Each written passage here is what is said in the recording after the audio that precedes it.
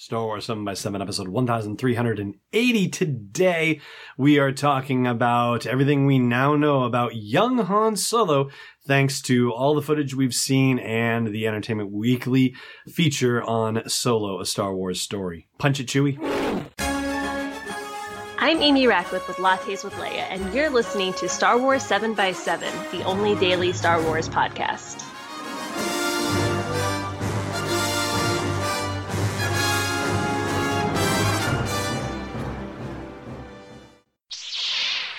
Hey, Rebel Rouser. I'm Alan Voivod, and this is Star Wars 7x7. So let's talk about the one guy that we have been talking about around the margins of these most recent updates when we've talked about the trailer that was just released, and we talked about Tobias Beckett and Kira and Lando, but let's talk about the man himself, Han Solo. So the three bits of footage that we've gotten, the Super Bowl commercial, the teaser, and the trailer, we kick off with a bit of dialogue, just that Han is going to be a pilot and he's going to be the best in the galaxy. And this, as he appears to be joining up with the Empire. Now, there had been some folks who had thought that this was some sort of ruse, like that he was joining the Empire because of some con he was running, but that's not the case. And I think we know that from the Legends world, and at least that's the theory, that's the working idea, because that's what happened in the old expanded universe, that's how he got any kind of flight training at all, and that's how he ultimately met and got Chewie out of slavery. So, you know, when you take the expanded universe and you turn it into Legends, it makes people think, oh my gosh, the story's going to be different, something's going to be, utterly different, and it's not the case, at least with the broad strokes. I mean, the story of how Han and Chewie end up teaming up together, that may be different from what we saw in the expanded universe previously, but the notion of Han being a part of the Empire, Chewie being in slavery, and the two of them working together, that seems to be intact. Now, there's a shot of a speeder going super fast in that teaser commercial, I should say, but we don't necessarily know that it's Han behind the wheel of it until the actual teaser itself comes out, which came out a day later, and we saw him in the cockpit with Kira by his side, and so we learned that he was already driving land speeders like crazy, like gangbusters. So that's not really a surprise. And the voiceover, of course, tells us that he's been running scams on the streets since he was 10, and that he got kicked out of the flight academy for having a mind of his own. And so right there is another hint about what's going to happen with him being part of the Empire and ultimately being a partner to Chewie and rescuing him. But the way he delivers that line where he says, for having a mind of my own, like, there's definitely resentment in there, and also the kind of like, come on, like, I had a mind of my own, this is a problem, like, what's the big deal here? And yet, it seems like it's going to be turned into a much bigger deal than we necessarily knew from the expanded universe. And I'm going to talk about that a bit tomorrow, because there was a big post on StarWars.com about all the toys that are being released for Solo, a Star Wars story. There's no actual Solo Friday or anything like that that's happening, though. Big event, unfortunately, and that might possibly have something to do with the fact that Toys R Us is going into liquidation and whatnot. But I mean, they did events at Walmart and Target too, so I'm not sure why it would have to be different with this, but for some reason it is. They're just not doing it, the big midnight event this time around. Anyway, be that as it may. So we've got the pilot line again from him, and we've got the offer to join a crew from Tobias Beckett where Chewie growls and Han says, that's yes. And so we know that over the course of a few years, Han has managed to understand the Wookiee language, even if he hasn't learned how to speak it. And I think we talked a little bit about that not too long ago when I was reading you the excerpt from Aftermath Life Debt, where he says, I'd try to say it in Chewie's language, but I'd just strain myself. And as opposed to just seeing him with land speeder skills, we actually get to see him with flying skills in this one as well. So over the course of the Emilia Clarke line, I might be the only one who knows what you really are.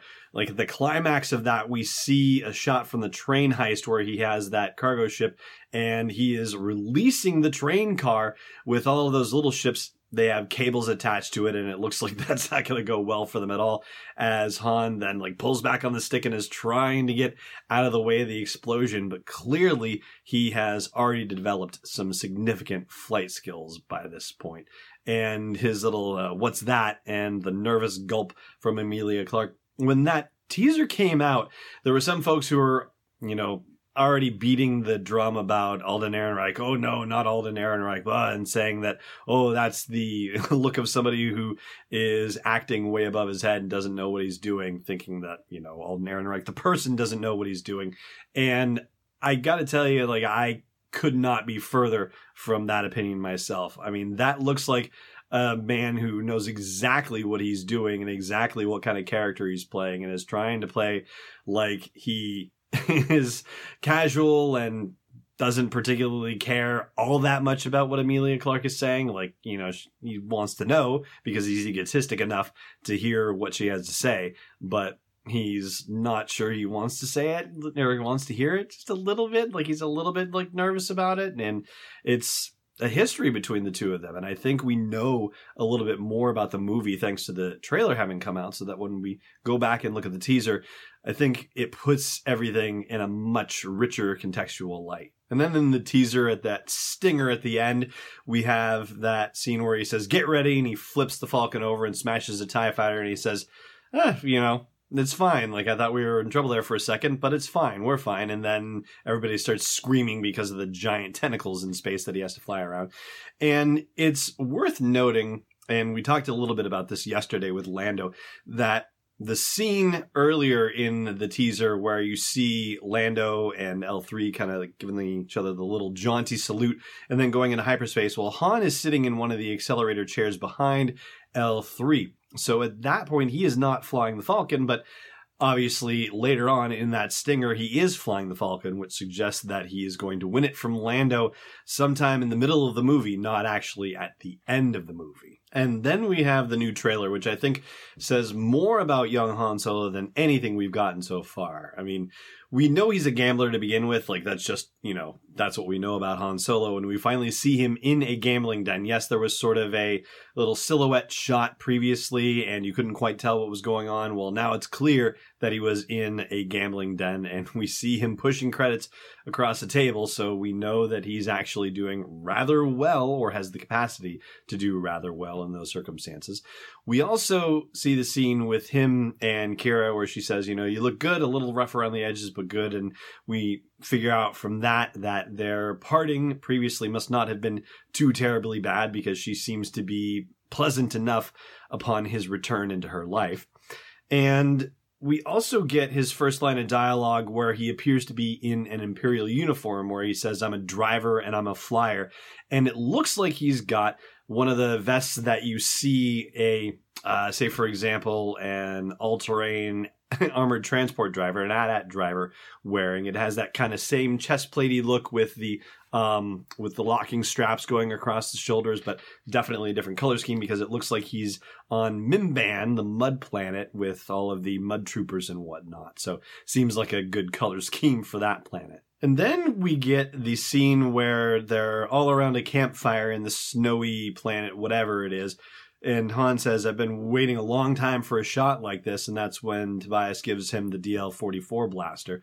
But that notion of Han waiting a long time for a shot like this, whatever this is, if he said that he had been running scams on the street since he was 10, he could be talking about something that far off, but I don't think he is, especially considering the fact that he's been kicked out of the Imperial Flight Academy. Instead, I think it's been a number of years since he was kicked out, and he's just saying, "I've been waiting a long time for a shot like this." Like he went back to petty crime and whatnot and wasn't doing anything particularly huge during those few years before he met up with Kira again and met up with Tobias Beckett for the first time. And this trailer is very much about his introductions to the characters that we're going to meet on his journey. I mean, I know Kira and he have a history, but it's a reintroduction with the two of them. And then, of course, the whole Chewbacca thing, and Han is already learning how to talk with him and saying, "What do you think?" And Chewie growls and he says, "Yeah, what do you know?"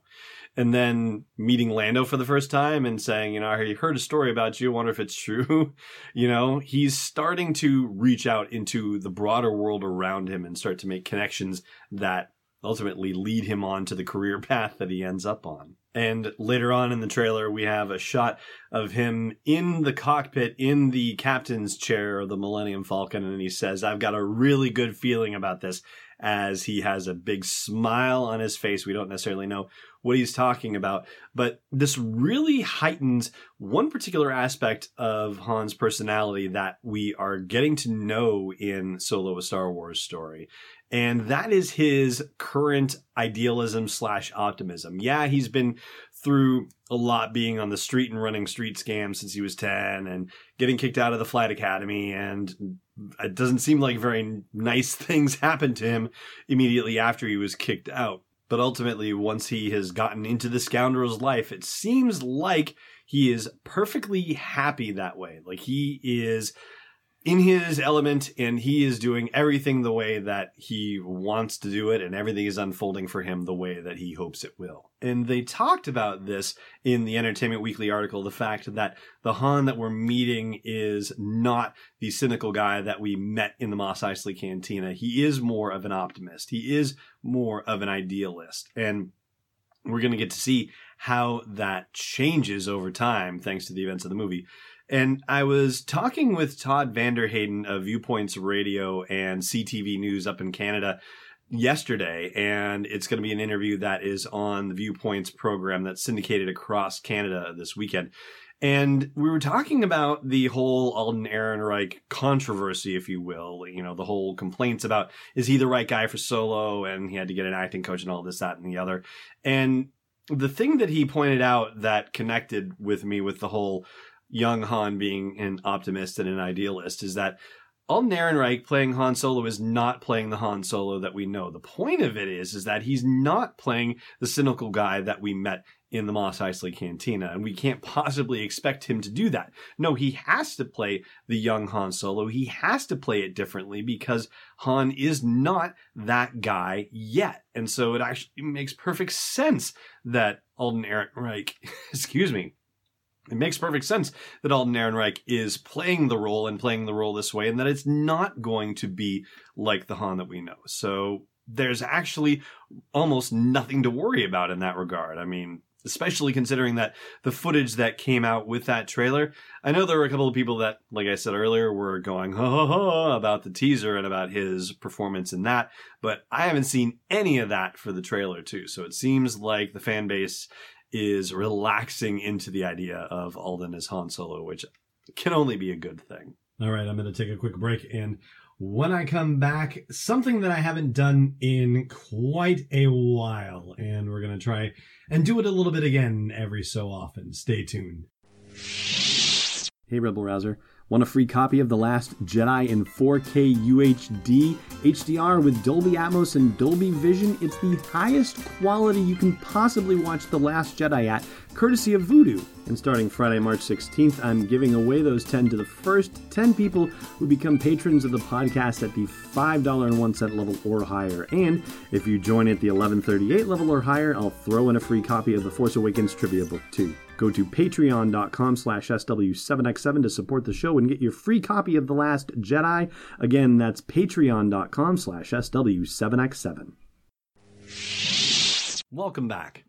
All right, so this is a little bit of a complicated explain, but hang with me because I'll make it simple. So here's the thing. Way back in the beginnings of the podcast, I used to do a feature called Life on Tweetaween, and that name was actually inspired by a patron of the podcast, Kevin Scarrett, one of the earliest patrons of the podcast. Thank you for that, Kevin. And it featured a tweet from random corners of the Star Wars universe. Usually they were funny and maybe coming from fake accounts like Death Star PR on Twitter or something like that. And as Lucasfilm started to ramp up its content production, once the Disney takeover had been finalized and once the canon had been rebooted and, you know, news was starting to come out and stories were starting to be written and that sort of thing in the new canon, that got phased out, that particular aspect of the podcast. But it was long missed by some folks, including a young listener that I met at Star Wars Celebration Orlando in April of 2017. And he actually quoted back to me a couple of the tweets that he remembered from the Life on Tweetoween segment that we used to have on the show. And it was remarkable because I went back and I don't think I had done it for, more than a year or so. And we were talking about it nearly 3 years into the podcast. So it was amazing that it had made such an impression. And I had said at the time that I would absolutely get back to including a tweet or so every so often on the podcast. And here we are a year after Star Wars Celebration Orlando, and I still hadn't done it yet, but it's been on my mind for rather a long time. And so I am bringing back Life on Tweetoween for now, at least, and every once in a while. I don't know if it's going to be every day, but I happen to be looking at a Twitter moment where they were talking about how people are having their minds changed about The Last Jedi now that they're seeing it on home video. And John G. Cole on Twitter said, trying to watch The Last Jedi again, but it's a lot harder this second time because I read about someone who named their chicken Kylo Hen. I just couldn't. I mean, that was just not what I expected. Most people were saying, oh, it's much better the second time around. Oh, I still hate it, that sort of thing.